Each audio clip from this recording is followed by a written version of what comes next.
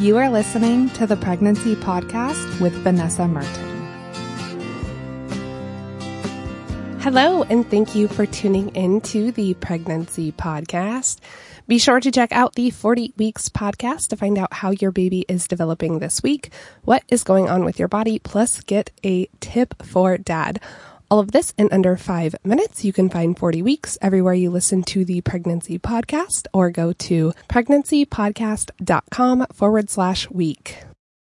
Last week, we talked about birth centers. A birth center is a great middle ground in between a home birth and a hospital birth. You get the benefit of a natural birth in a home-like setting with some of the safety net of a hospital. We talked about what a birth center is, what you can expect for your prenatal care, labor, and birth, and got into some of the statistics on things like transfers to a hospital from a birth center. If you missed that episode, you can go back and check out episode 44. In today's episode, we are talking about water birth. A water birth is a birth in which the baby is born to a mother laboring in a tub of water. There are a lot of legends of women in different cultures laboring in water dating back quite a ways, but there isn't documentation of anyone actually giving birth in water until 1803 in France.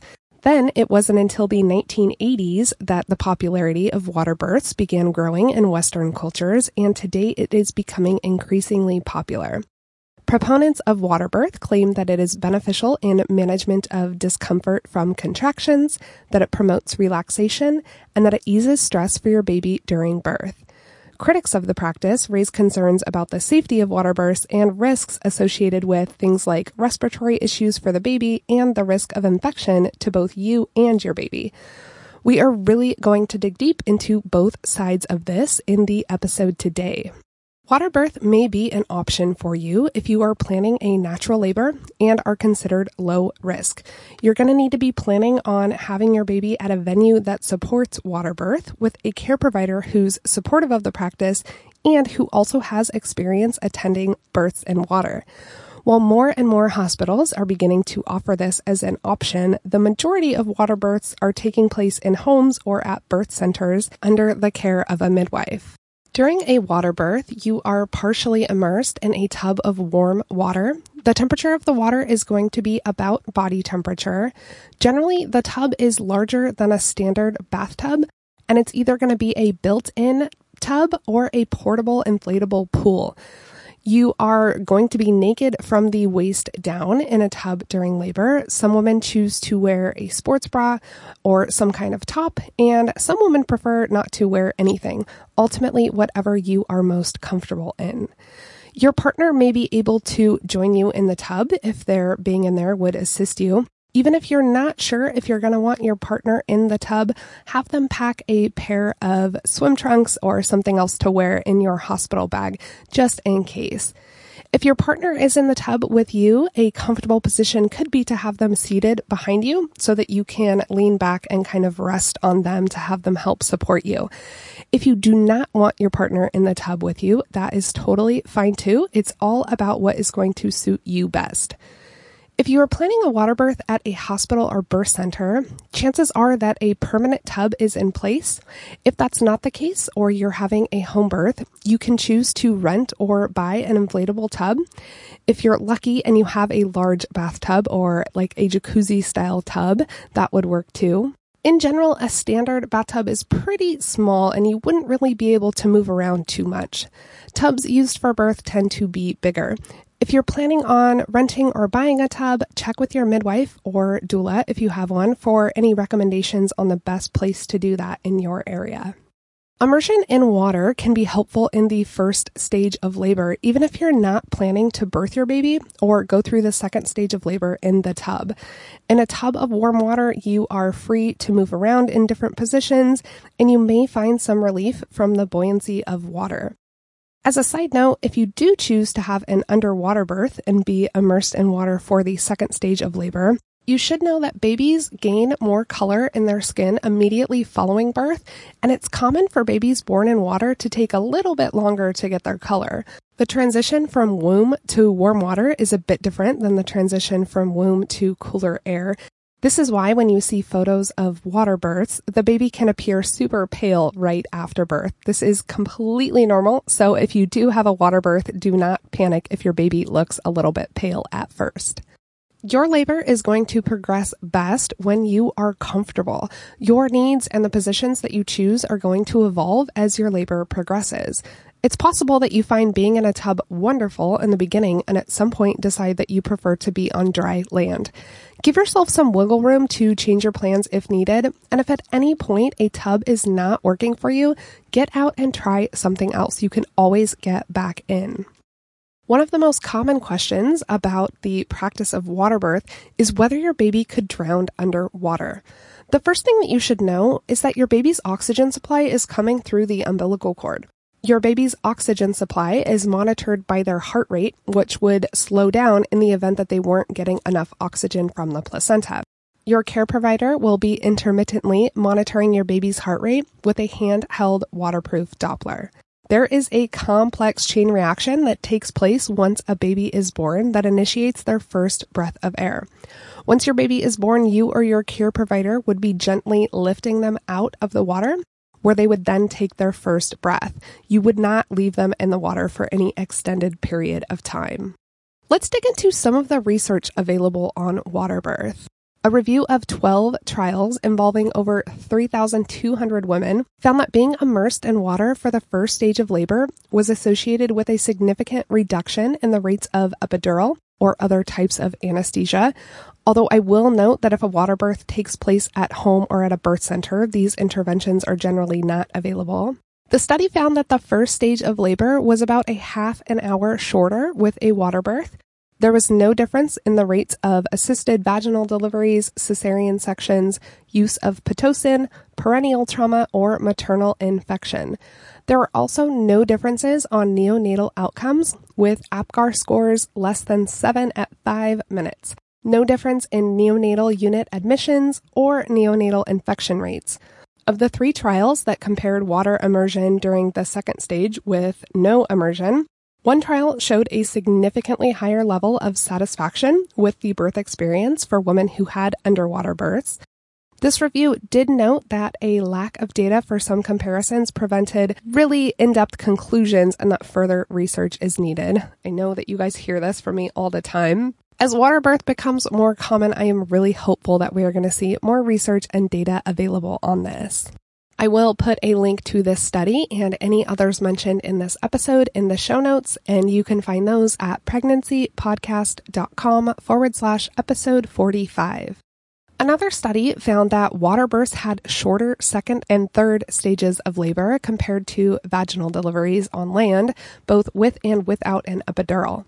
And as a reminder, the first stage is when you are dilating and effacing. The second stage is the pushing stage. And the third stage is when you are birthing the placenta. An Italian study of over 2,600 water births found shorter labor duration, a net reduction in episiotomy rates, and a marked drop in requests for pain relievers. The study mentions that during the birth of the baby, fecal matter is released into the birth pool water, contaminating it with microorganisms.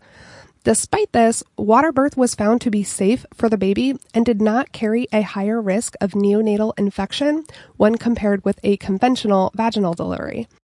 Concern of infection is one of the most cited reasons against water birth, so this was an important study in that it found women and babies were not at an increased risk for infection. If you want to read more on the details of this study, I will include a link for it in the show notes. As is the case with so many pregnancy and birth procedures, there's no perfectly controlled study that's going to give us a really solid answer as to whether water birth is safe and effective. 2 major authorities on pregnancy and birth in the U.S., the American Academy of Pediatrics and the American Congress of Obstetricians and Gynecologists, both agree on their official opinion issued on water birth. Both organizations state that immersion in water during the first stage of labor can be associated with decreased pain or use of anesthesia and decreased duration of labor. This is consistent with the research that we just talked about. They go on to state that there's no evidence that immersion in water during the first stage of labor otherwise improves perinatal outcomes, and it should not prevent or inhibit other elements of care. As I said in the beginning of this episode, you're only going to be a candidate for water birth if your pregnancy is low risk, you're planning a natural birth, and there are no other complications. The safety and efficacy of immersion in water during the second stage of labor has not been established. And immersion in water during the second stage of labor, which is sometimes called an underwater delivery, has not been associated with maternal or fetal benefit. They go on to state that given these facts and case reports of rare but serious adverse effects in the newborn, the practice of underwater delivery should be considered an experimental procedure, and it should only be performed within the context of an appropriately designed clinical trial with informed consent.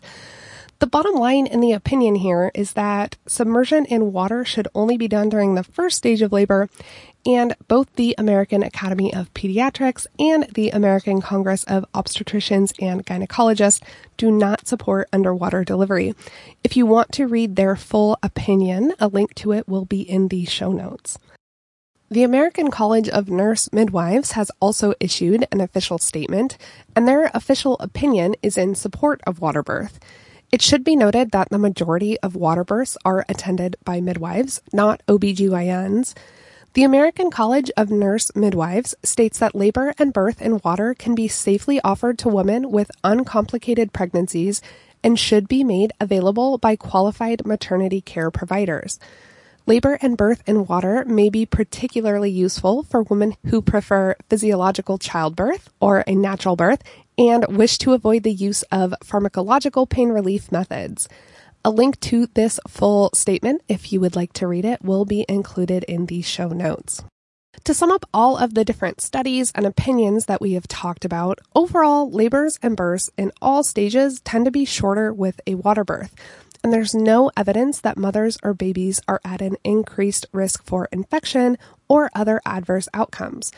In general, the midwife community is very supportive of water birth, and the OBGYN community still has some concerns.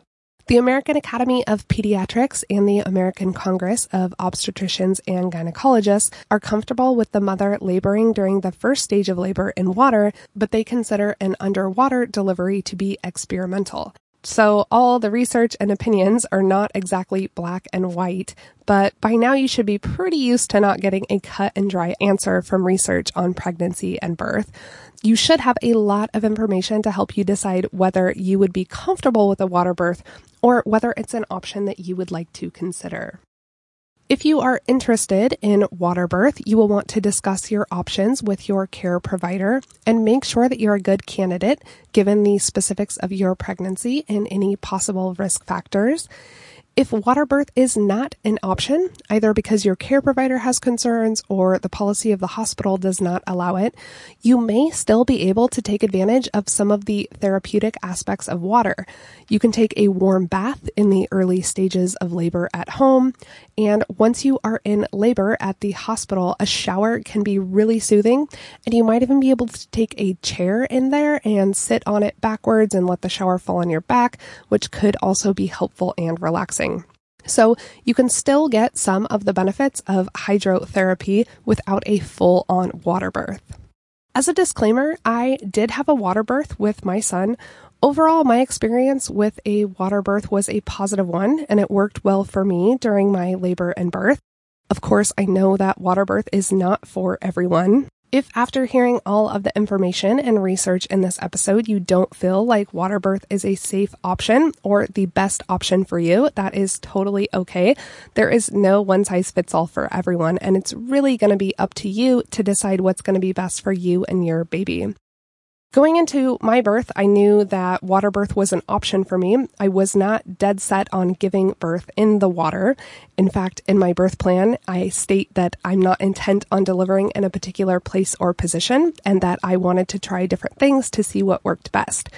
At one point, I did get out of the tub and tried some different positions on dried land, and then I ended up getting back in the tub for the actual birth. If you're planning a water birth and you are intent on having your little one in the water, that could be a good thing to include in your birth plan. And if you're having trouble getting started with your birth plan and you want to see a sample of how a birth plan could be structured or worded, you can go to pregnancypodcast.com/birth plan and request a copy of mine via email. I'll send you 2 plans that I had. One was for the birth center that I was planning on delivering at, and I had a backup plan in the event that we ended up in the hospital. To recap today's episode, we talked all about water birth and dug into a lot of research on the reported benefits and some of the safety concerns. Remember, this is not just a home birth thing.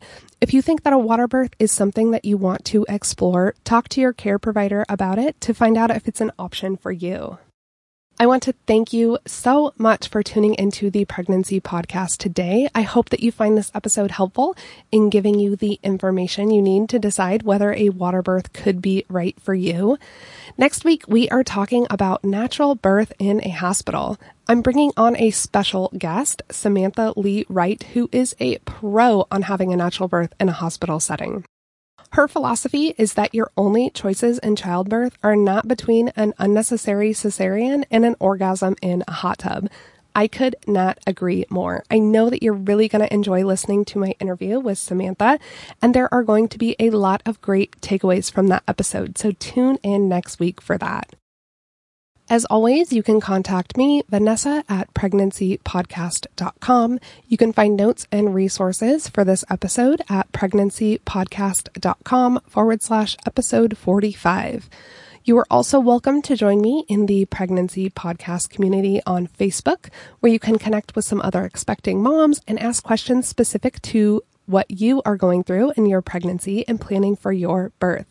I will put a link to the group in the show notes. If you have any questions about water birth that you think I may be able to help with, please pop in the Facebook community and ask. I'd be happy to answer any questions you have.